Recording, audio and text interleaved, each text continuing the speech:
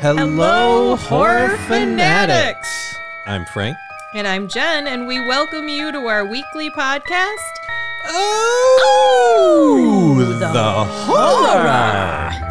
Thank you for joining us as we dive deep into all things horror, supernatural, scary, and downright creepy. If you like what you hear, rate, review, and subscribe to add us to your regular rotation of podcasts. You can also submit any ideas, comments, and suggestions to oth@seriouslydecent.com. So, Jen.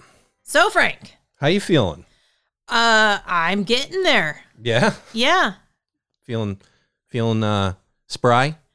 I mean, I'm feeling Chipper? a little bit of my sassy self. Getting sassy back? A little bit. Putting sassy back on the map? Maybe, yeah. Yeah? Yeah, we could be. What do you think about demons today? Where do I begin? Beginning. Thought this was just going to be... We say it every single this episode. Nice little jaunt through the forest. Yeah. And we'd collect our little demon stories. Yeah. And all would be right with the world. Put a little cute ending on the end. Yeah. Yeah. Then we started reading about demons. Yeah. Really reading about demons. Yeah. I brought back my cross. I brought back my Tree of Life pendant. Yeah. I have a quartz pillar next to my bed. I also have a quartz crystal next to my bed. I have a citrine geode next to my bed. I'm talking to the Lord. For everyone listening, I had to move into the other bedroom. I'm not allowed in there anymore. You've been replaced with crystals. Crystals, yeah. All sorts of artifacts. Hey, a girl's got to do what a girl's got to do. Hey, I had some pretty weird dreams. How about you? Me too. Yeah. It started off pretty strange. First 2 days of the hard reading. Mm-hmm. You know, the light reading, not so bad early. But the hard reading leading up to this was, the first 2 nights were a bit weird. And so, I will say I consulted in some deep prayer before sleep. Yeah. And slept like a baby after that, which in turn made me even a little more nervous about what we were reading because now you're seeing a little more validity on it. And whether it's your mind playing with you or not, you know, it's hard to tell. But dots add up and, you know, the random coincidence of things and it plays with your thoughts a bit. So I had the joy of reading about demons and I went ahead and researched demonology. Yeah. Well, you were away at work. You work second shift, so it was just me and my thoughts. You and your thoughts and some books. Creative director Dean Winchester. Yeah. Yeah. Yeah. Now, for those that would actually remotely care about any of this, Jen works during the day. Yes. 8 to 4. And 8 to 5. Well, 8 to 5. Yeah. And I work second shift, 4:30 to 2:30. Yeah. So we never see each other. We get we see each other for an hour. At best. Yeah. Throughout the week. Yeah. And then Mondays we have a full day. One whole day. While you're working. While I'm working. And Saturdays and Sundays are the days. Yes. It's the days. All she wrote. The days creative Dean Winchester lives for. Yeah. So I want to just reference the books. I read A History of Magic, Witchcraft, and the Occult, and it doesn't appear to have an author. It has a bunch of editors, but it's the Penguin Random House edition. And then I read The Encyclopedia of Demons and Demonology by Rosemary Ellen Guiley, Guiley. And I had promised in the last episode that I was going to read a mother's account from the Complete Book of Ghosts. And by gosh, by golly, it's going to be included in this episode. Yeah. Because in doing some research, turns out the whole poltergeist thing could actually be in some instances, demonic in nature. Yes. Actually, more so than not. Correct. Yes. Yeah. Good times. Yep. I had 2 books that I centralized around. One was a good book that I just gathered a little bit off of, but we'll be talking about this topic in another podcast in the future. It's An Exorcist Explains the Demonic, and that's Gabriel Amorth with Stefano Stimologio. I'm going to butcher the hell out of it. Yeah. Well, it's not, because I destroyed that name. But it's An Exorcist Explains the Demonic, The Antics of Satan and His Army of Fallen Angels. I got some brief information on that. The books you just referenced, yep, I checked on, and those are good books. Yeah, they are. And also, it's a small book of stories. I want to say probably about 105 pages of real demonic possessions and exorcisms, and that's by Zachary Knowles. Got it. And again, these are books that we're referencing. We're not making any money off of these, but we'd like you to help the author out and check them out if it's stuff you're interested in, because they were good books. Very good books. So and if you'd like to not sleep again, I highly recommend the Encyclopedia of Demons and Demonology. Yeah. Yeah. It's good stuff. Good times. So we'll kick this off like we normally do with the definition. Okay, so a demon is defined as a supernatural being typically associated with evil, found historically in religion, the occult, literature, fiction, mythology, folklore, and media like comics, video games, movies, anime, and television series. It's a widespread. They're everywhere. Yeah. Literally. That was really kind of That's the big takeaway. That was the dawning part of reading about it. The end. Most of it fueled, like it seemed through, the common theme was temptation. Yes. Temptation leads you to this pathway. Temptation opens you up. Yeah. Yeah. Yeah. That's the big term there. Opens up. Opens up. Yeah. Yep. So what I found was pretty much every single religion, culture, tribe, collective group of people seems to have a strong belief in the idea of a demon and or evil spirit. It's basically the 2 terms we'll probably switch back and forth on, is demon and evil spirit. I went strictly demon. Yeah. Yep. Many also share the idea that both angelic and demonic entities are considered to be the creatures of a creator, and this creator has ultimate power over all of them. Yep. It was pretty common. Mm-hmm. Again, another common theme throughout history. They're corrupted spirits carrying the execution of a primary source of evil's desires. An example would be Satan with Christianity. Satan's this primary source. And a series of fallen angels, evil spirits, etc. Some believe they cause physical disease or mental suffering. However, not all mental disorders are demonic in origin. Correct. And lastly, these demons also tempt people into immoral practices, causing destruction to the directly and indirectly affected individuals and objects. Yeah. And that was a common thread that I saw with many of them. Yeah. All spans around.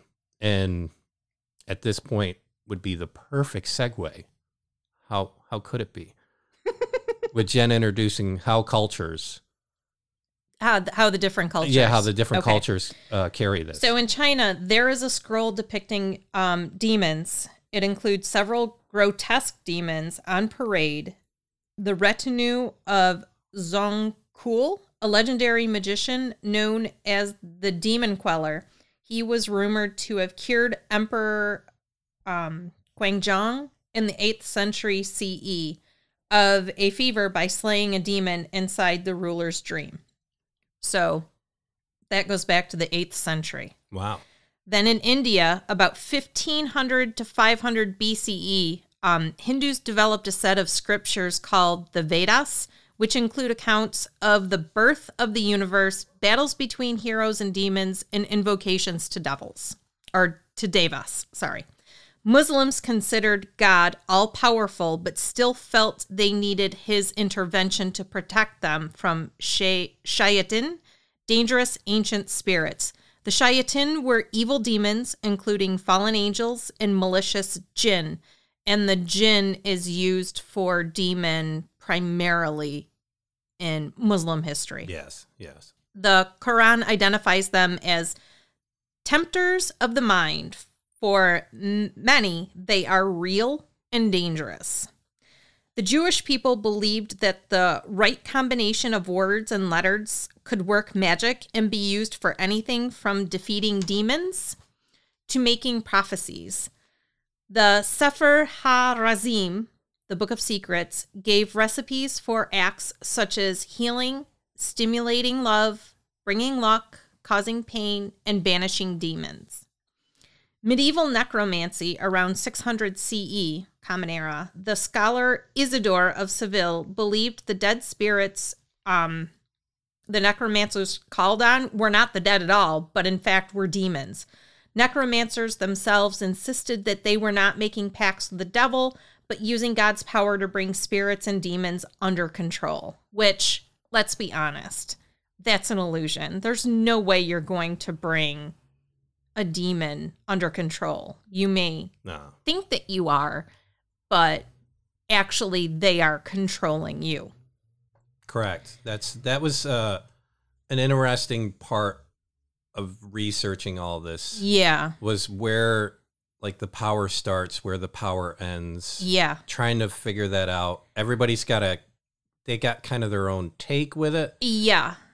Most like established religions, Christianity, Islam, the big kind of core ones throughout time, they really explicitly state that it's God that controls the demons. Correct. And no one else. So Aleister Crowley performed a rite or ritual where he went into a trance state and he was working backward through the 14 gates, I believe he called it.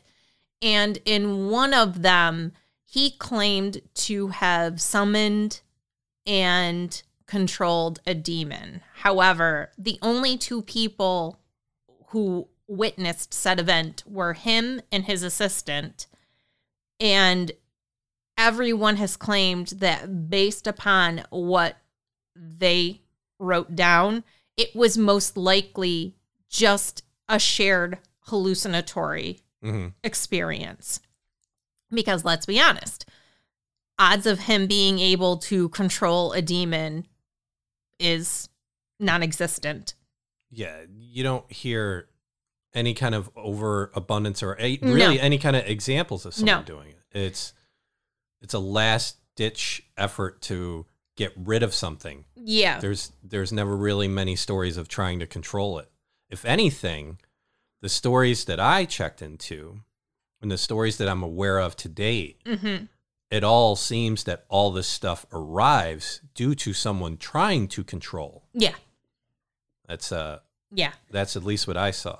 So different types of ritual practice were used for angelic and demonic magic. Both included learned academic approaches, or quote-unquote miracles, assigned to someone other than God, and they ran the risk of being labeled as demonic magic.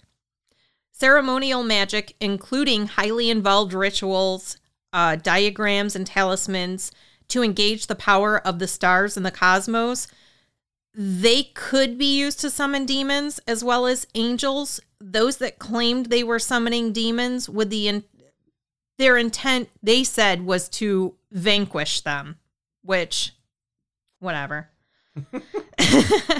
So in Europe during the Renaissance, Europeans equated demons with sorcery and witchcraft. They were believed to be wicked spirits able to access occult powers, but only within the limits of the natural world. Augustine stated demons existed and could enter people's bodies. Pacts with demons were to be avoided. Demons were said to submit to the power of a biblical figure. And this brings up the story of King Solomon. King Solomon, they had the Solomonic ritual, which invoked holy powers with the aim of gaining control over demons. In ceremonial magic, Solomon had a ring that allowed him to control demons, and he used this to control demons, and then he used those demons to build his temple, move immovable objects, stones, etc. So because he had this ring, he could supposedly put these demons under his control. The one ring to rule them all. Yeah. And it's stated at one point he took the ring off to bathe in the river, and one of the demons building the temple put the ring on and proceeded to sit on the throne and rule until at some point he was forced to take the ring off, at which point Solomon's wife got a hold of the ring and got it back to Solomon, who then got the demon back under control. And then the demon left. Shocker. Books like the Malleus Maleficarum, about 1484, and Compendium Maleficarum, 1608, detailed sorcery involving demons, and witches were said to commune with demons and the devil, and these books were used to root out the witches, as they didn't believe any witch could be good. Demons in the pagan view are part of the natural order, entities of moral ambivalence who deceive and interfere in the Christian view. In the Christian view, they're evil, fallen angels who chose pride over obedience to God and were cast out of heaven, and they were doomed to eternal hell. And they serve the devil, make unending assaults on humans, and they're attempting to subvert souls to the devil's domain. Demons have a long history of interfering in the affairs of the physical world and people's lives. They act as tricksters and create disturbances to annoy and upset. They cause illness, insanity, disasters, and bad luck. And some actually hold grudges against humanity. There's a creation story in which the demons actually were occupying the world until they had to get off of the earth to make way for humans. And as a result, they're like, yo, we want our house back. which brings us to demons causing unpleasant hauntings. So this actually directly relates back to poltergeists and the poltergeist activity. There's a 3-part, I don't know whether you'd consider it a method or... Yeah, like a 3-stage process. It is a 3-stage process. Yeah, there's various takes on it. Yeah. So the first part is infestation. And this is the presence of demons in a place, object, or animal. It occurs when demons take up residence and create disturbances. This is the precursor to oppression and possession, which are the other 2 stages. It can happen as the result of a curse, spell, or ritual, or actions of the people living in a place. Example, the Catholic Church teaches spirit communication devices like the Ouija board, or dabbling in the occult, or making a pact with the devil, or leading a sinful life can create the conditions for an infestation. And they create chaos. And it's fear through poltergeist-like activity that includes shadowy figures, other paranormal phenomena. You can hear disembodied knocks, usually in 3s to mock the Holy Trinity. There's scratching on walls, doors. Rooms can be hot or cold. There are rooms that just have this creepy feel that no one wants to go into. Animals could be in pain, or the sound of an animal in pain. There's whispering and levitation of small objects, which brings us to stage 2, oppression. This is demonic influence over a person, domination of their will, bombardment of external terrors, or through internal psychological breakdown, and can progress to full demonic possession, aka vexation. Mm-hmm. Victims are terrorized by demonic, blood-curdling screams, heavy breathing, footsteps, knockings, rappings, poundings, hellish moans, inhuman voices through the TV or phones, nightmares and disturbed sleep, putrid and disgusting smells like sulfur, rotting flesh, and excrement, extreme hot and cold, often in succession, and levitation of people, large objects, and or furniture. Finally, materializations of a black form that personifies evil. Internally, the victim believes they're insane. Dramatic personality changes occur, including mood swings and deep depression. They become argumentative. There's a heavy use of foul and obscene language. The personality change is felt by their friends and family, and it can be relieved by the rite of exorcism and the spiritual reform of the victim. So exorcism in and of itself is not enough.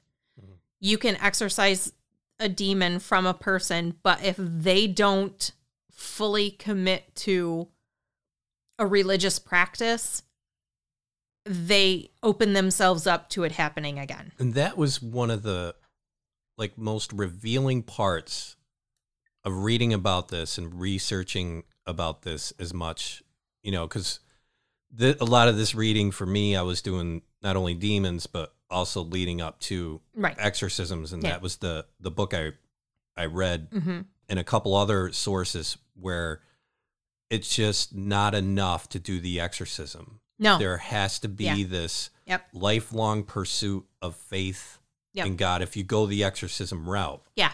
And the thing is, I might be ignorant to other practices, but the exorcism route is basically the root. Yeah. If there's no determination of a psychological problem and something that could be treated by a psychiatrist, the only other option is exorcism. Right.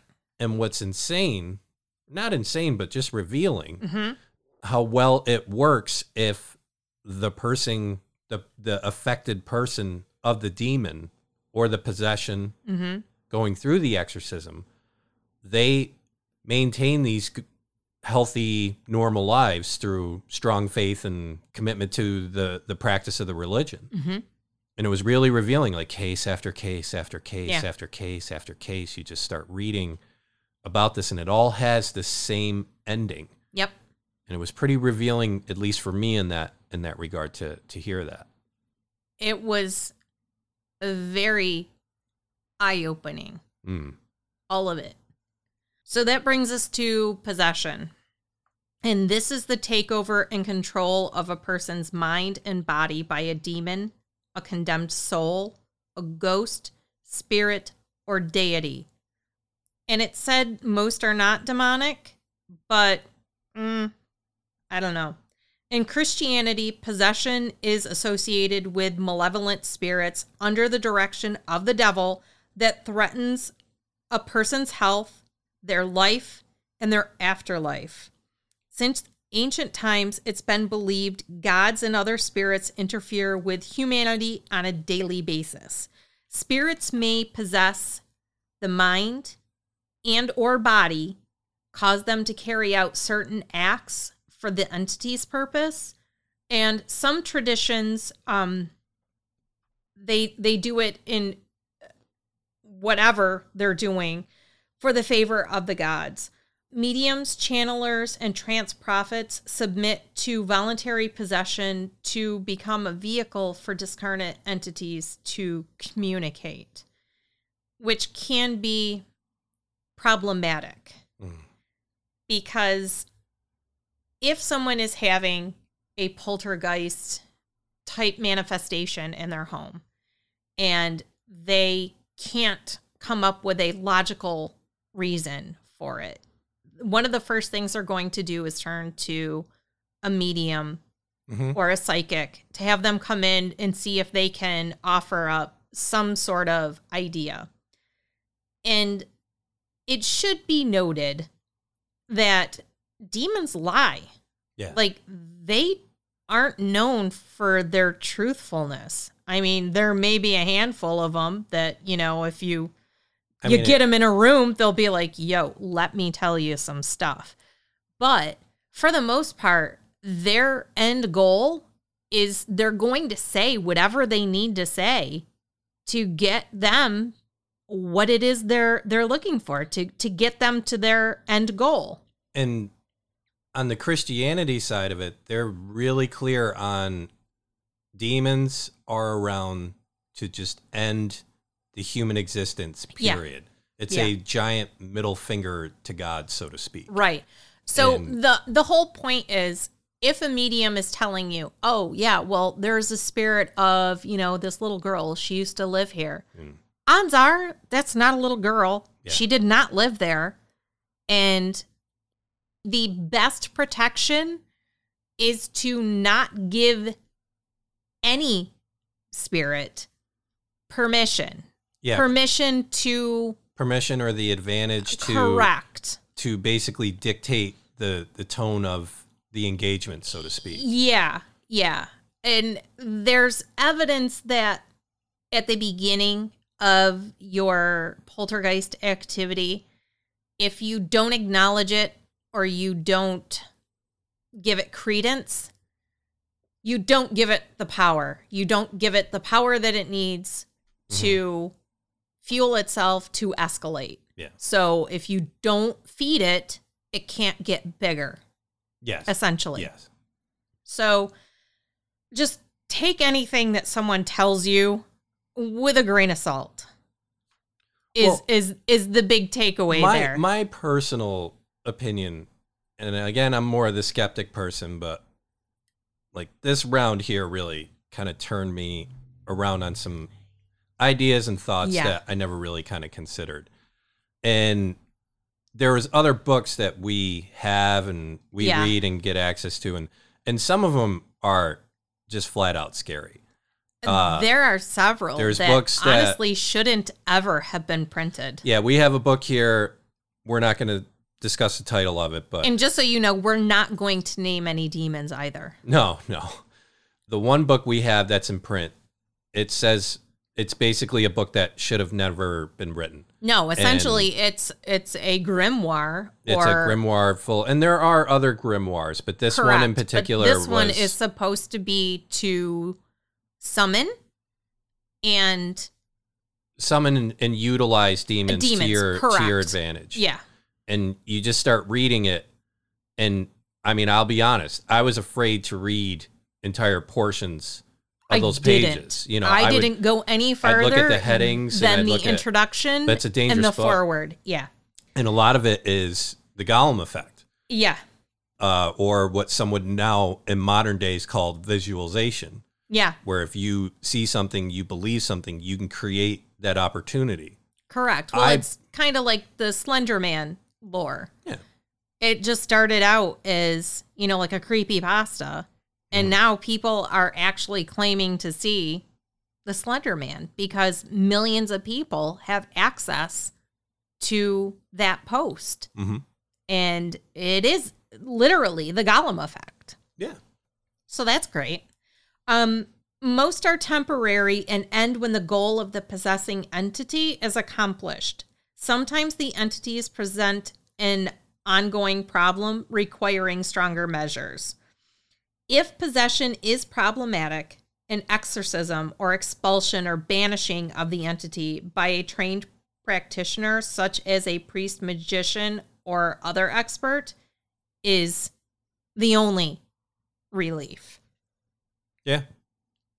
So they say that you can protect yourself from demons by the use of an amulet or a talisman. And it can be something as simple as a cross, but your best talisman against it is to be strong of faith and to be morally beyond reproach. And this is where Christianity really hops into the thou shalt not have false idols in front of me. Yes. So like the cross itself isn't going to protect you. It's the belief and the idea of the cross and what it stands for. Yeah. And that's what the church stands by. That's what Christianity stands by.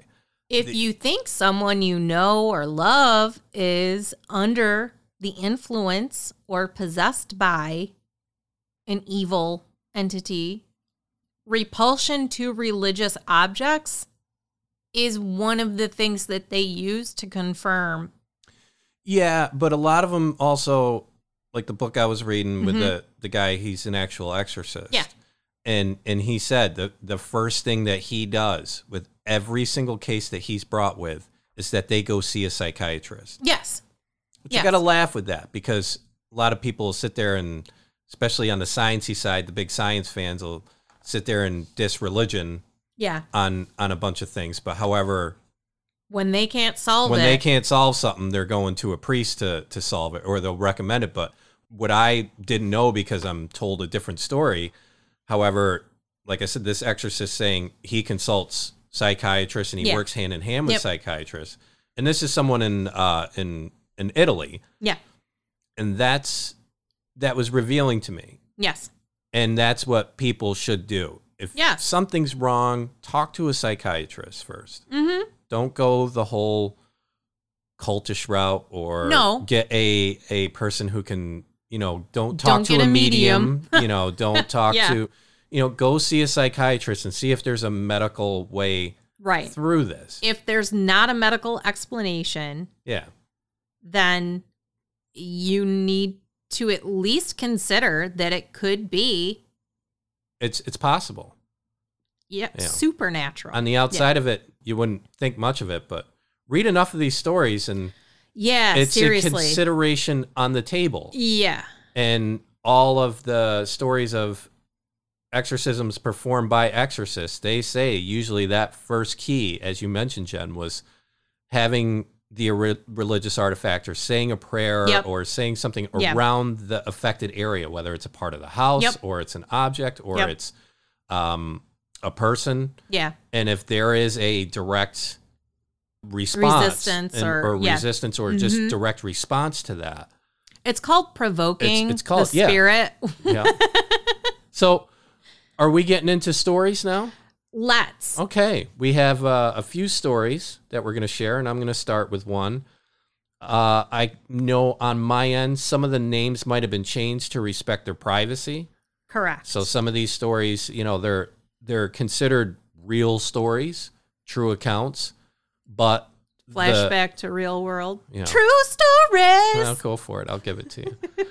And so the first one I have is Clarita Villanueva, and she was known as Vampire Girl. Nice. Yeah. And Clarita was a petite, attractive teenage girl living a very rough life in the Philippines during the 1950s. She was around the paranormal at an early age, watching her single mother hold seances and practice fortune-telling as a means to make money. Mm-hmm. And unfortunately, she was 12 years old when her mother died, and she was left to fend for herself. Oof. Yeah. This is a rough story. So she wandered from place to place, having no settled home, kind of the vagabond lifestyle. And then she's quickly lured into prostitution because she's got to live. Yep. She focused on the capital city of Manila, since that's where all the money was to be had. Yeah. So fast forward 6 more years.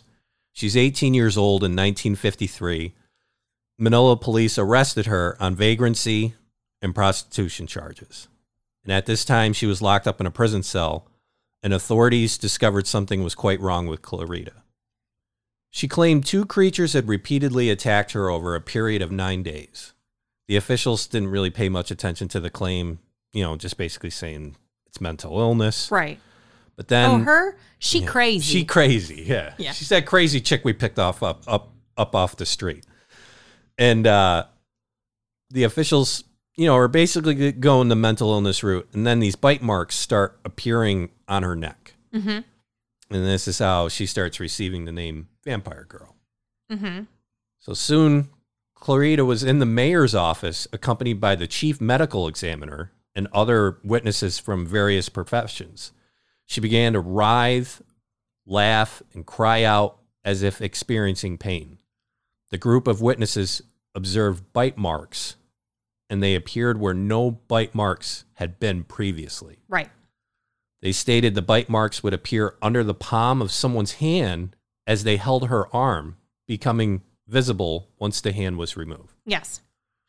So at one point, those present saw her make a motion of pulling hair from someone or something invisible, and then they discover a wad of thick, straight black hair in her clenched fist. The hair matched the description of her tormentors. She described one of her creatures as a large man covered in thick, curly hair over his head, chest, and arms. He also had large teeth, similar to a dog, sharp, piercing eyes. The other creature was very short, like a little over 2 feet tall, dressed in a black hooded robe with sharp, vampire-like teeth and bulging eyes. Clarita would describe the beings taking turns biting her. She'd say the smaller one would climb around her body to find places to bite. They would prefer areas of the body that would be difficult for her to inflict a bite on her own. Right. And then these areas would be the upper torso, neck, arms, and the bites would leave these unmistakable bruises. And also, what was really weird, saliva-like moisture would appear around the bite marks. Right. Like it was fresh. Yep. So the attacks continued. Her story starts attracting attention in the media, and she's making front page news, not only in the Philippines, but all over the world. Yeah, that definitely would. Yeah, no, this is the 50s. Yeah. 50s going into, I don't even think it's the 60s at this point, but it's the 50s, and news is starting to spread about Vampire Girl. She might not be crazy. Well, who knows? And the news published her in a photo which her face and mouth were contorted in anguish and just a desperate look in her eyes. Yeah. I can't even imagine how afraid, like, this poor girl is. With just the life she's surrounded lived. By all these people, no one is helping her. Yeah, but not just no one's helping her. She has no family. No, she doesn't have any parents. No one. She doesn't have any siblings, friends, or anything. She's just alone in this crazy environment. She's the perfect target. Yeah. Another grainy newspaper publishes her mouth stretched wide open in pain, eyes shut, and reportedly in the middle of a seizure. Clarita would fall into trances and seizures and they would start occurring more frequently. Over 100 medical professionals were called in during her trances. And what they would do is they prick her skin with needles, and they got no reaction at all. She's just completely zoned out. Yep. She's out. Yeah. Some of the medical experts insisted her experiences, of course, were manifestations of mental hysteria. They would even claim the bite marks were discolorations in the skin caused by her mind. Because that's a thing. That's a thing that you do. That's an easier bridge to cross. Yeah. However, they could not provide an explanation of how her mind could cause such marks. Right. So, yeah, you got that. Yeah, too bad. You get the sheepy, Yeah. So other witnesses would disagree, and they were claiming something not seen to all except Clarita were attacking her, and they were just helpless to protect her. Right. They were saying, look, there's something's happening here. Do they ever call in a religious person to help this person? It goes on, the story. It's okay. There's a story of an outspoken skeptic accusing Clarita of trying to get attention. This skeptic was cursed by Clarita. And witnesses stated that her eyes narrowed to like a snake-like appearance and said to the skeptic, "You will die." And it can't be proven that she did curse him, but he died the next day. One of the chief jailers kicked Clarita for some wrongdoing and roughed her up pretty bad. And in response, witnesses say she turned to face the guard and murmured the same words. And within 4 days, the jailer died. These are like where I talk about before, like the singular stories I don't have much of an attachment to. Yeah. I'm going to ask a million questions. But this is an old story, and it's a pretty famous story. Yeah. And the thing is there's these witnesses that were there to account for these actions and sayings and things like that. And it's just really revealing. Many would claim Clarita was not a victim of demonic torment, but rather a powerful witch. There was a lot of that story going around. And her mother, being a fortune teller, added fuel to those claims. Yep. So an American Protestant minister, here you go.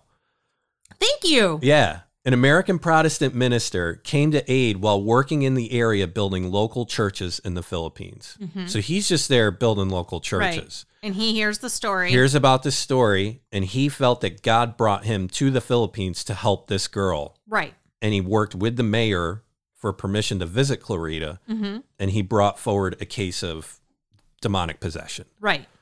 So now it's turning into that stage. Mm-hmm. And being a Protestant minister, he did not perform a Roman Catholic exorcism. Right. But he performed an exorcism all the same. He began to confront the demons in the name of Jesus Christ. Right. The demons spoke through Clarita in two distinct voices, and this corresponded to the two demons Clarita witnessed. Correct, yep. And after a matter of days, the minister was confident Clarita was freed from their power. Mm-hmm. Unfortunately, they returned. And the minister again confronted them in the name of Jesus Christ, and he finally cast them out for good. And Clarita was encouraged to seek salvation to prevent further demonic possession. Right. Getting back to what we were talking about. Mm-hmm. And she was freed from her demons for the remainder of her days. She remained active in the church and went on to marry and have a family. Nice. Yeah. Nice, happy story. Isn't it? It's got a feel-good factor. Yeah. I can't get over how scared. Like just having no family, friend, no support network. You are literally by yourself. You know, and you're in a prison, these crazy, and you're just around all of these everything. Like, coarse medical doctors, and you know, everybody's just like poking, prodding you, and right. But everyone thinks that you're crazy, and you're doing this to yourself. You're under this immense stress, which is only going to feed them and make them stronger. Well, and I think, and the way the story was portrayed is it was kind of like there was definitely people in the camp that were like, there's something wrong here. Right. And then there was in the other camp but this is where those things, you know, where they say pursue it the science route, even back in the 50s. Yep. Pursue it the psychiatric route. And then from there, and then of course this hero of the minister coming through. Right.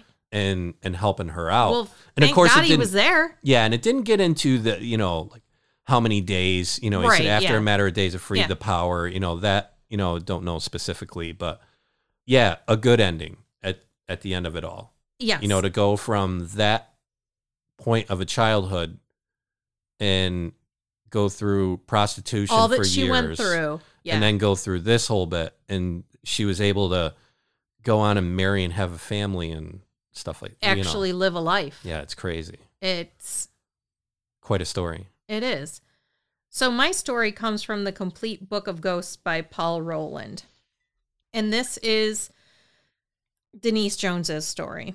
If the claims of Connecticut housewife and mother Denise Jones are to be believed, any family can be caught up in these living nightmares. Denise also documented her ordeal in a best-selling book, The Other Side, The True Story of the Boy Who Sees Ghosts, New Horizon Press 2000. The Other Side reads like a classic case of poltergeist activity, but the focus of the phenomenon was not the family home, but Denise's son, Michael, who was 5 years old when the problems began. Please keep this in mind as I'm reading this story. This little boy is 5. 5 years old. It appears that Michael had a troubled birth, and it was touch and go whether he would survive. During those crucial first weeks of his life, he was declared technically dead on more than one occasion. Denise thinks that he crossed over and returned so many times that when he came back, he left a door open to the next world. So as soon as Michael was able to talk, he would look at things that no one else could see. He'd ask who was upstairs talking when there was no one up there. I would brush them away, I guess hoping it would go away. When I remarried, I didn't want to alarm my new husband, Bruce. So whenever Michael woke up screaming in the night, I would tell him that Michael was afraid of the dark. It was partly true. He was scared of the dark, but he had good reason to be. Bruce had 2 daughters, and when one of them asked if she could move in with us, we decided we had to move out of our small apartment and find a 4-bedroom family home. We couldn't believe it when we found what seemed to be the perfect place, and for half the going rate. We thought we'd won the lottery. I didn't have any bad feelings at all. I thought it was nice. The upstairs hall was a bit creepy as it was so long and it felt like it did not stop, but the house seemed ideal and came just at the right time. The other thing... That's the classic story. Oh, wait. Of the house at half price, got the deal of a lifetime. Get a load of this. So the other thing we all noticed was the number of rosaries in the rooms. Do you remember when we did that open house in... We did a lot of them. Glens Falls, and that one room upstairs, like a corner, 2 parts of the wall were just full of crosses. Yeah, that's right. Yeah, I remember we were like, yep, no, we're out of here. Yeah. We're like, and we're done. Yeah, that could have had everything. That could have had like a full car. That house did have everything. It was beautiful, and we're like, nah, man, we're out. But I mean, they could have had literally like a container of that like cash. One particular room not only had the cross collection, but I believe there were other religious relics. Yeah. Like I think there were like Virgin Mary statues. Yeah. You wonder, like, does that stay with the house? I didn't even stay long enough to ask that like, question. Oh, this is really nice. Yeah, so what else? What's next? Bye. What's next? Thank you.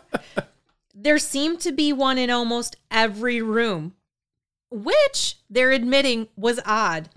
At least I thought it was a nice touch, like a blessing on the house. But later I suspected they might have put them there to protect the previous owners from something, or maybe they were left by the previous owners to protect the new owners, us. The first indication that Bruce and Denise had that something was seriously wrong in the new house occurred one idyllic autumn afternoon shortly after they had moved in. Denise was working in the garden when she heard a piercing scream. Rushing up to Michael's room, she saw him cowering in the corner, muttering something about an old man who had appeared from nowhere and touched him on the shoulder. I didn't think it might be a ghost at that time.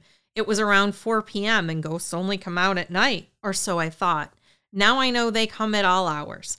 All I could think was who else might be in the house. I grabbed my son's metal toy truck and ran around the upstairs, my heart pumping, thinking, I'm going to have to beat someone with a metal truck.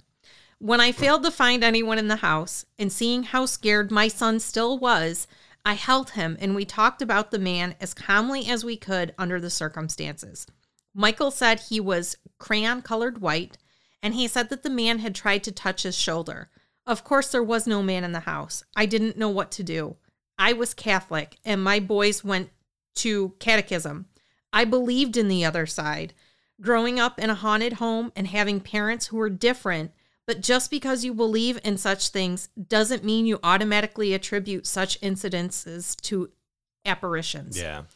Who would want to believe that they're sharing their home with the spirits of dead people? That night, I took my kids to my parents' home because I wanted to talk to my mom. While we were talking, we heard a cry from the other room. Michael had seen a sculpture my father had made of his father, and Michael had recognized the face as being that of the man who had appeared in his room. My father assured Mike that his great-grandfather would never hurt him and that he was not to be afraid of him. Great-grandfather was an angel who would look up after him and made Michael feel a little bit better. But I was very uneasy with the whole idea. Mike was seeing my dead grandfather.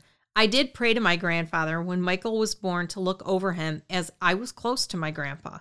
And I gave Michael my grandfather's middle name, so maybe Grandpa was watching, but now maybe he was watching over Mike because he needed protection. Yeah, a guardian angel scenario. Yeah. It was nice that Mike was okay with this, except a few days later, I heard Mike upstairs talking, so I went upstairs and he was on his knees on the floor, looking up and chatting away. When I asked him who he was talking to, he said they were his guardian angels.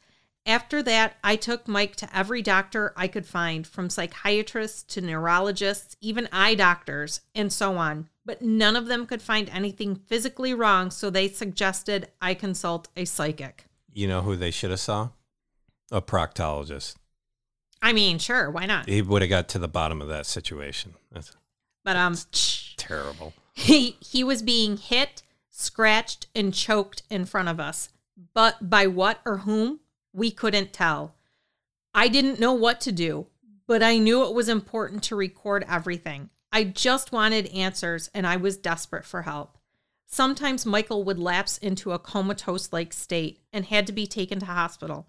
He would appear to be asleep, but afterwards he could recall what we had been saying while we were watching him. The hospital called in the priest one time when they couldn't wake him. The priest prayed over Mike, and he woke up. I was sure it was a spiritual condition, but you just never know as a parent, and I was not sure what I wanted. Sometimes I would think a pill could cure him, as if it was an illness, but no pill could or would cure Mike. The whole experience alarmed me.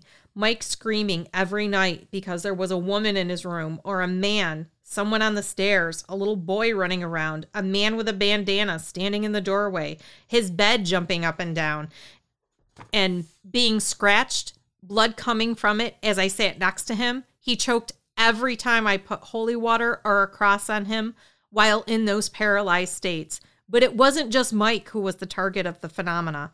Our hair was being pulled by unseen entities. Something would tug at our feet. Objects were moving on their own in the house. Things were disappearing, never to be found. Electrical outlets blew up when Mike walked past them, and black smoke or fog would hang over them. What made my skeptical husband a true believer was when he and I were on the couch downstairs in the living room watching TV, and we heard a banging on the ceiling and the kids screaming upstairs.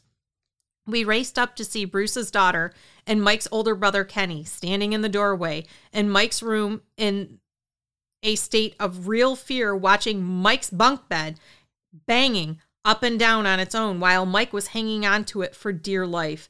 Bruce grabbed Mike and we all ran downstairs. We all slept together that night, and we could hear things being smashed in Mike's room. When we got up, Bruce opened Mike's door and all of his toys were on the floor, many of them smashed to pieces.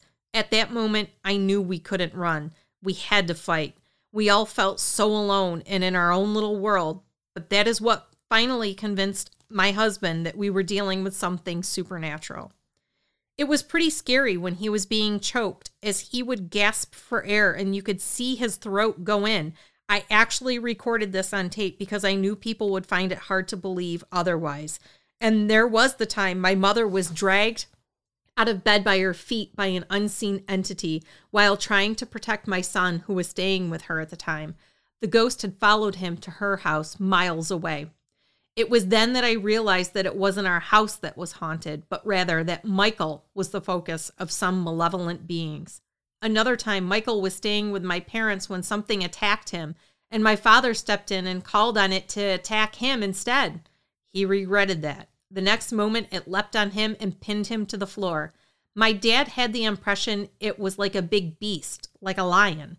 He was paralyzed by the energy emanating out of this thing for a few minutes until it let him go.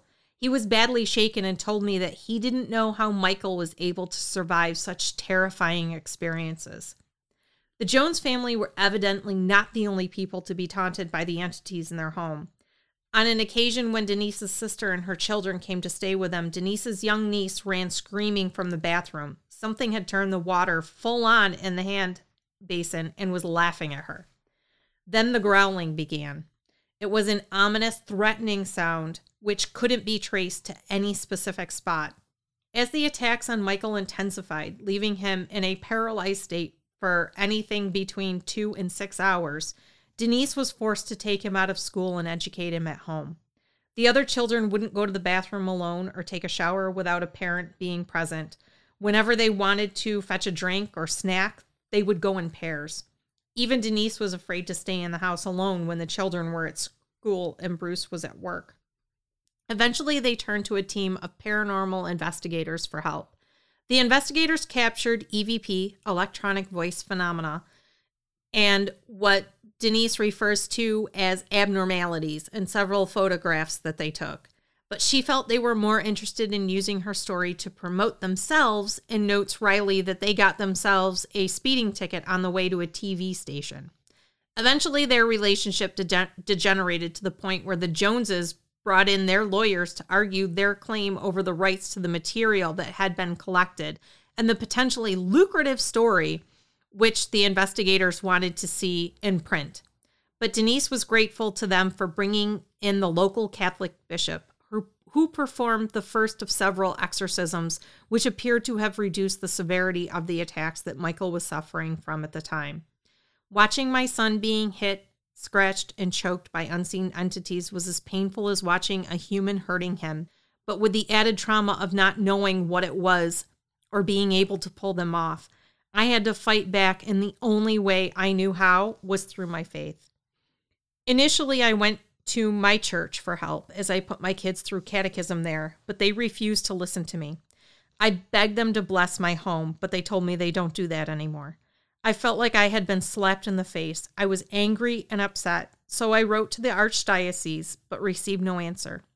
Then I called them, and they told me it would be months before I heard from someone. I begged them to help. I told them it was urgent, that my son was being hurt, and we cannot wait any longer. I told them I had medical reports and video evidence, but they were totally unsympathetic, and I never heard from them again. Then I was told about a bishop in Monroe. He asked for all the evidence we had and said he would help my son, but I would have to wait another 3 days after he had studied all the papers and video, as he said Michael would need the exorcism in Latin, and he would need to fast for 3 days to be in a state of grace for that to be effective. When we met, I felt sorry for him. The poor man was thin enough and looked like he could do with a decent meal. He conducted the exorcism in an empty church. Michael sat at the front and was very quiet. He complained of feeling sick, and the bishop gave him holy water to drink. He kept looking off to one side as if he could see something there. Later, he told me that he had seen a shadowy figure laughing at him. I was very emotional during the ceremony, although I didn't understand what was being said. It was all in Latin. There were no histrionics, no demonic voices or special effects like in the movies. It was very dignified and moving. I felt a great sense of love wash over me, but at one point I felt a cold breeze in my face and I caught the smell of roses.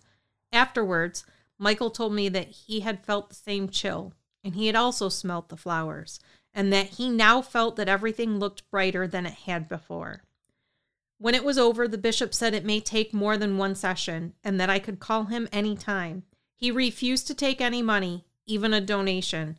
This sense of relief and of a weight being lifted from us only lasted a short time. Then it all just went crazy again. Sensitive souls attract spirits, and you can't pick and choose what comes in. Mike's psychic gift made him a torch in the darkness.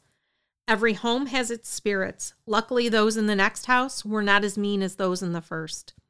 But nevertheless, it was hard. We moved many times to flee the memories of what had occurred in those houses. But it wasn't until Mike was 16 that he came to the realization that he needed to live with them and even learn from them. By this time, we understood that it was Michael's sensitivity and abilities that attracted things to him, or awakened what was already there. A few weeks after we moved into our present home, Mike told me that there was an old lady with long gray hair bending over the counter by the microwave. He described the mother-in-law of the previous owner, who I had seen in a photograph they'd left behind. This time, Mike was not afraid. The spirits do not scare him anymore, and because he has lost a lot of his fear, the negative entities have not been attracted to him, and the number of worrying incidences has been dramatically reduced. I had a lot of publicity before the book was published as the result of the investigators who wanted to make themselves famous from our story. I was on national TV shows such as Primetime Live, Unsolved Mysteries, and so on. The next day, I opened my door to see news cameras parked in my front yard, so I slammed the door, and within minutes, the investigators were at my house asking why I wasn't cooperating. They told me that the press was saying my son's exorcism was not sanctioned by the Roman Catholic Church. I had the bishop do it because I wouldn't wait for months as the church wanted me to. They urged me to defend the bishop, which I did. I refused to let anyone say what the bishop did was wrong. He helped my son when the church refused to do so. And this is why I went to the media. But once the story was out, it was relentless. The intrusion into our lives just wouldn't stop. The movie, The Sixth Sense, came out many months after I did the TV shows and newspaper interviews, and I was told on many occasions by the journalists that they thought the film had been based on my son's experiences. It was such a similar story. When Michael saw the film, he couldn't sit through it to the end. It was too close to what he had been through. It was suggested that I do something about it through my attorneys, but I couldn't publicize our story to make money. I did it to make people aware that they are not alone in this. Other families have shared our experiences and suffered as we have done simply because they have a son or daughter who is sensitive to the other side. I did not enjoy the media attention. Some were nice, but others were aggressive, intrusive, cynical, and mean.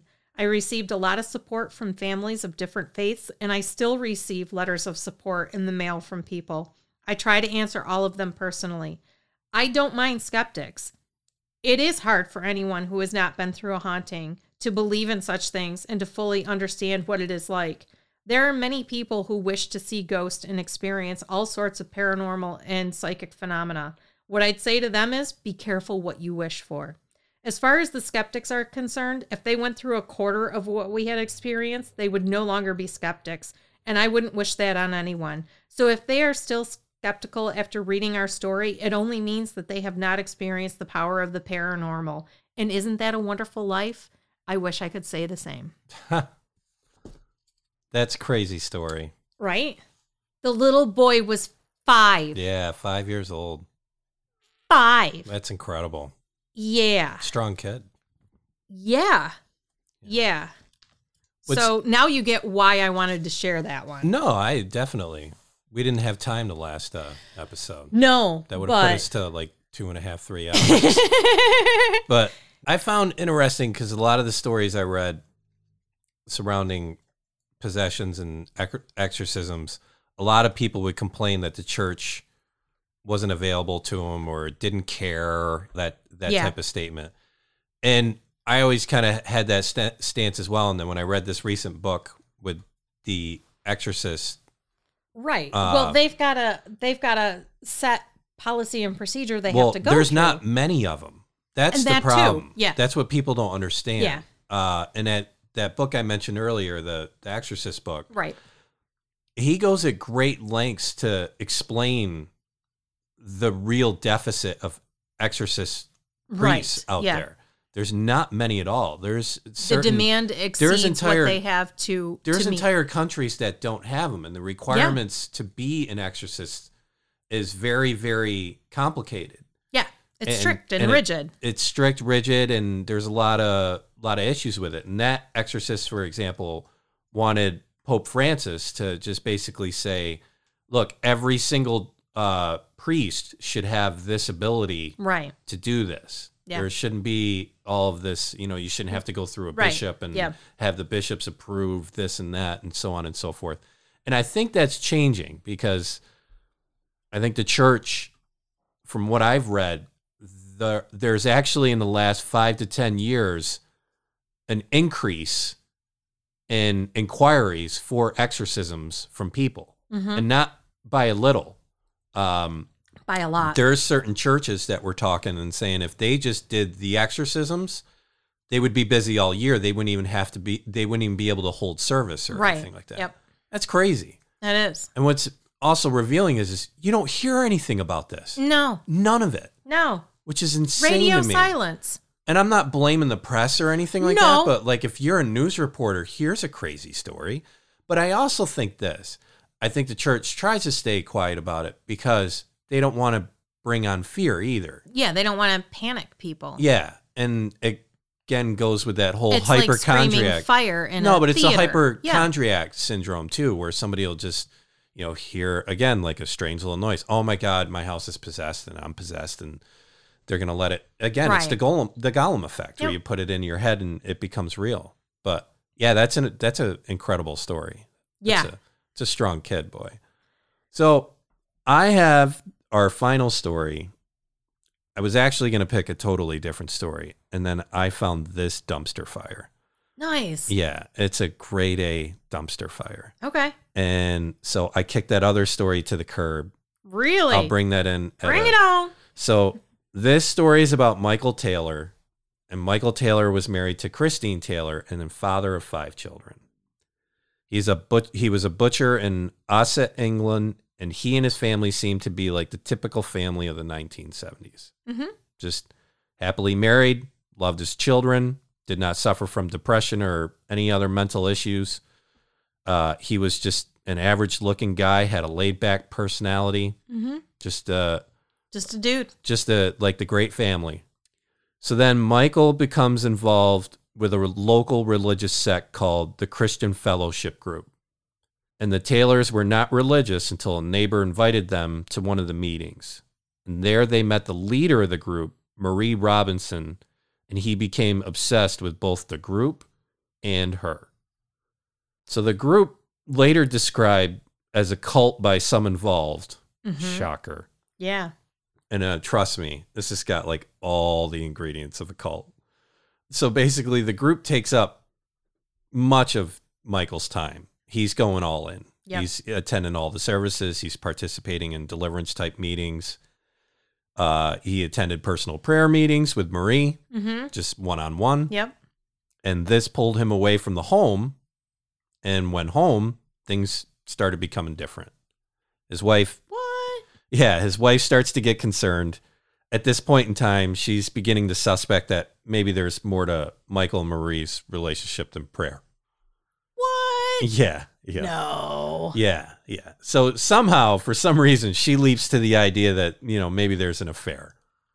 And later on, Michael... She twist her ankle, jump into that conclusion? I think she might have. Later on, Michael stated he remembers suddenly appearing naked in front of Marie, just suddenly. Because that's a thing that happens. And feeling evil within him. It's probably like in the pants area. That's where the evil was. His loins. Yeah, his man bits. And he claimed her eyes turned to slits, and she seduced him. He tried to fight it, he said, but the temptation overcame him. He claimed he went to her seeking knowledge and spiritual guidance, but in retrospect, he could see this was not the right. It was not right, and felt betrayed. So here's a shocker. Marie has a different story. It's not the same as... Oh, I'm sure she does. It's not the same as Michael's. I bet it's... Oh, no. Well, she said she was visiting Michael at his home, and as Christine left the room, Michael kissed her. She rejected his advances, reminding him of how much he loved his wife. He agreed, and when Christine came back in the room, he informed her that a great victory had been won because he and Marie had overcome their passions. Did anyone ask Christine if that incident actually took place? Oh yeah, no, this is like verified. I should have prefaced this. This is verified by like the people attending this religious group. Uh-huh. Verified by Christine, yeah, this is crazy. And I bet Christine was overjoyed about this news as well. I'm sure. Right? I'm sure she was like, oh, great. Good for you two to overcome your passions. I'm so happy for nice. you. Yeah. So at this point, things aren't really heading in a healthy direction. I mean, I can't see why. Those who knew Michael best claimed it was not the Michael they knew. There was this drastic negative change in his behavior. Mm-hmm. And he also loses his job, and he's now suffering severe depression. He's just spiraling down this hill here. Christine is worrying more and more, and she just can't take it anymore. Mm-hmm. So she takes matters into her own hands. Does she talk with him privately? No. Does she proceed to any type of counseling? No. And this is where you know you're in a cult, because you do this next thing right here. During a religious service, she openly, before the congregation, accused Michael of cheating on her with Marie. Yeah.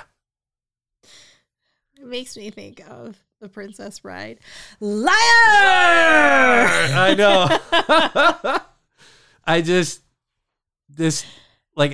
That's got all the story of a cult right there. Yeah, it sure does. So normally laid back, mellow Michael turned with just this like primal fury, and not on Christine, but Marie.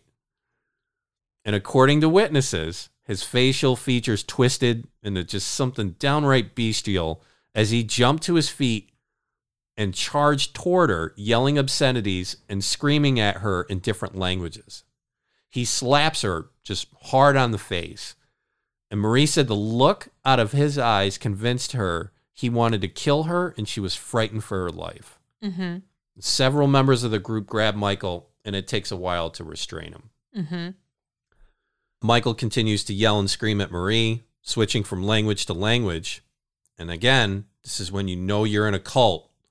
Terrified, both Marie and Christine now begin to call on the name of Jesus. So they're buddies now working on a team. They're a team now. You know, help me. Help you. Yeah. Team. They're part of Team Michael now and happy to be there. As they did, Michael calmed down enough to be released, and Michael insisted that he had absolutely no memory of the whole what had just happened. Yep. So again, this is where you know you belong in a cult. Michael returned to the next meeting, and seemingly the group, including Marie, forgave him. Things were still not well at home. He actually came back. Now, here's my deal. Hey, guys. Oh, no. I know I got a little out of hand. You know what's weird about the whole thing? What? Is that he returned to the meeting, and there were people there. Yeah. Who the hell stayed? Yeah. I mean... Who the hell stayed? There's so many layers of dumpster fire here. It's just unreal. So, things aren't well at home. He's irritable, angry, sullen, and when he was just at the house, it just stifled the joy of all the existence of everybody in the house. Right. So in public, he would actually spit on people and tell them it was the milk of human kindness. I mean, it is kind of ingenious. I laughed so hard at that when I first read it. Right? And it was literally 3:30, 4 in the morning. I'm upstairs and I'm laughing, and creative director Dean Winchester's looking at me like, what? Just go to bed. Dude, yeah. What is wrong with you? So even the neighbors at this point are noticing the family was abnormally quiet and observed. That's what I'm saying. Like, you can't exhibit that kind of behavior. No, they just knew, because normally, the neighbor said that, there was a lot of joy around the house. Right. They were playing in the yard, and Not they were so just much. that happy family. Yep. And then now, all of a sudden, just the house is tight as a drum. Mm-hmm. People are going in and out. They're not saying anything. It's just real quiet. So someone, at least one person, had a brain there, and of course, they remain nameless in this story. Yeah. The hidden hero. Someone talked to a local Anglican priest. The priest decides after hearing it that an exorcism is needed. So both Anglican and Methodist ministers were called in to assist with the exorcism, and Michael agrees to participate. Mm-hmm.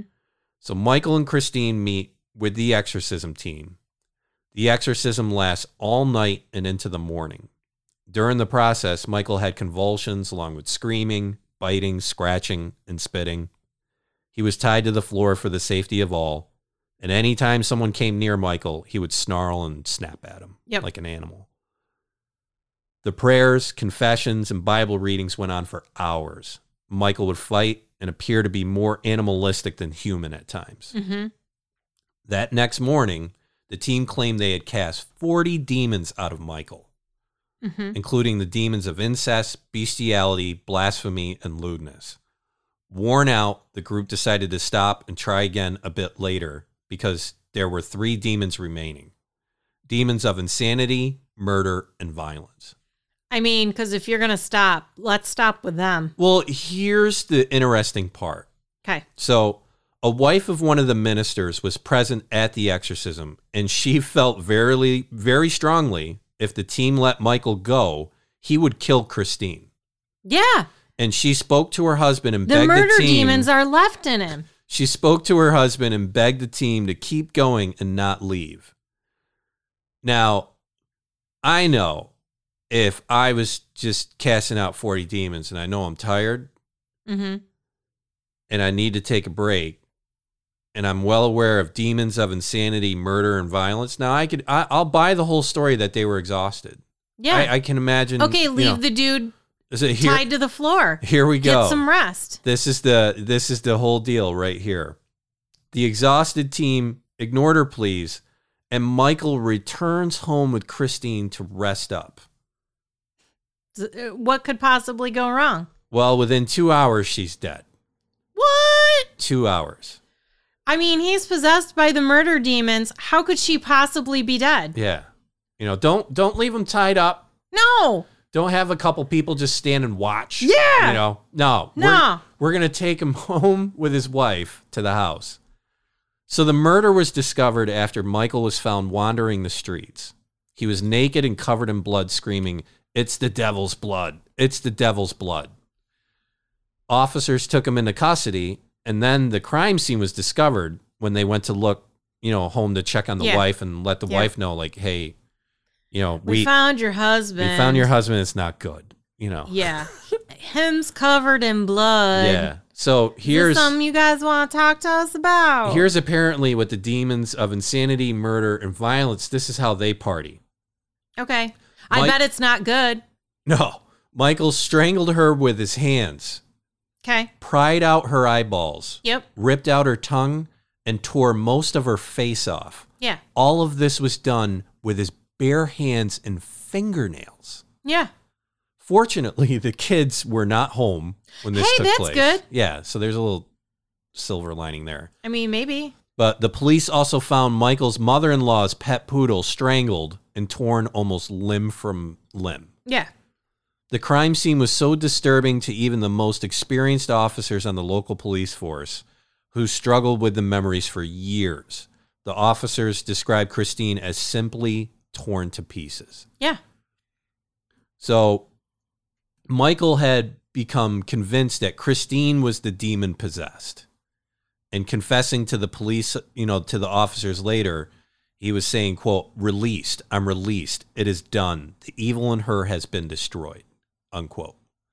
Mm-hmm. And it seemed the demons remained in control of him, with the only way for Michael and Christine to be free was for Christine to die. Right. That was that was their goal. That was the goal. So the minister's wife was correct.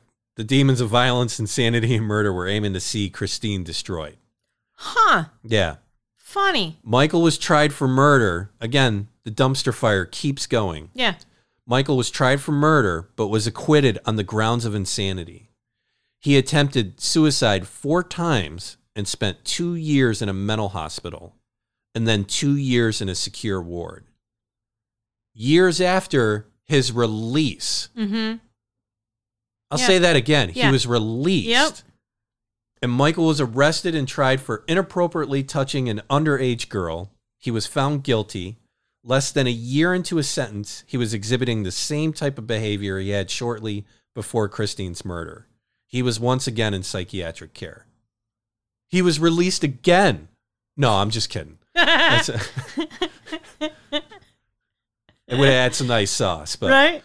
But it was speculated that he was never fully freed of the demons that drove him to murder his wife and leave his 5 children motherless, with what many perceive to be a monster for a father, proving demon possession doesn't just affect the possessed. It doesn't. And all of the research that we've done, there's a hierarchy of demons. Yeah. So they expelled the nobodies. Yeah, and left the 3 most the powerful. hard hitters, and then they're like, "Oh no, you guys will be cool. You can go home." Yeah. Well, but you also look at it. This happened 1970. Yeah, it's a longer time ago. But still.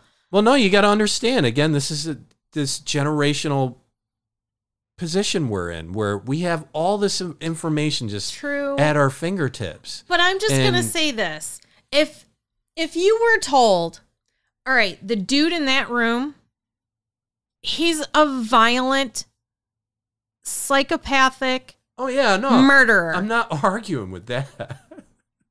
Are you gonna go chill with that guy in a room for an hour? Probably not. No, you tie him up. You exactly. But again, here's the thing, and this is where, because I read this and I was like, yeah, no, this dumpster fire is coming in here, and we're gonna definitely talk about this. But I have nothing to say. But I also look at it too. I get it. Like when you're exhausted, you make stupid decisions. Yeah, but I mean, you have a level head telling you. I'm not saying they had to continue. Buying it. When you had COVID, you were dumb as a box of rocks. So was I. Yeah. We were sick. Yeah. We didn't even have heavy symptoms. We didn't. We just had mild symptoms. But when you're sick, even when I had the flu earlier in the year, you know, I was like, you're not trusting me with anything. No, you're gonna let me sit in a love seat with my feet up in a blanket and just feed me fluids till I start forming. Here's a popsicle. Semi decent words and maybe a couple of good, well formed sentences. Then you're gonna take me serious after that. Right. So I kind of get that. You know, the combination of everything of just not everybody having a bunch of information. You know, I get that, but.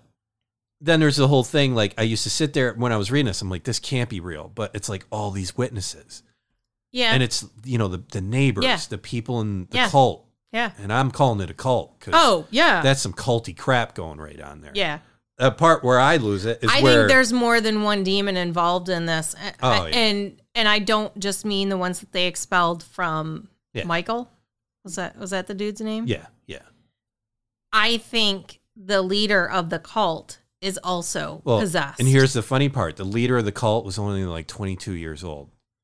Oh, yeah. Yeah. This is where it's total cult story. Oh, yeah. You know? Yeah. Now, this Michael guy's like 30. Yeah. And Christine's like 29. And they're buying all this like horse shit shoveled to them by this 22-year-old. No offense to 22-year-olds, but, you know, you might not want to lead your shit together. You might not want to lead a group on, you know, advising people on, you know, that type of stuff. But I had to laugh when Christine's like, that's it. I'm calling you out, bitch, you know, and just calls her right out in the thing. And then he starts freaking out. And then they're both like, Marie and Christine are both team Michael, you know. We got to pray for you. Hey. Yeah. That's all culty. Yeah. But that's my story. And I have to say, sticking to it. That's it for demons. So, hey, guys, I know we've been telling you for how many episodes? This is 7? I don't know. To rate, review, subscribe. And if you're listening on Apple Podcasts, it would be greatly appreciated if you left a review. Well, by golly. Someone answered. Yay! We would like to thank, and I just absolutely love your account name, Ambien for Fun. Because that's what you do. You take Ambien for fun. Thank you so much. And we're glad that every week is a great topic and well done. And you won't regret tuning in each week to see what they talk about next. So thanks for the support. Thank you. We're happy that you're happy. I would just like to provide an update on our would you rather question. Would you rather be a vampire or a werewolf? Yes. Vampires are leading 3-2. Yeah. It's the cool group to be in. Whatever. Good luck with the fleas. Okay. I mean, I can at least go out in the sunlight. Yeah. Like I said, it's overrated. So, what do we got next?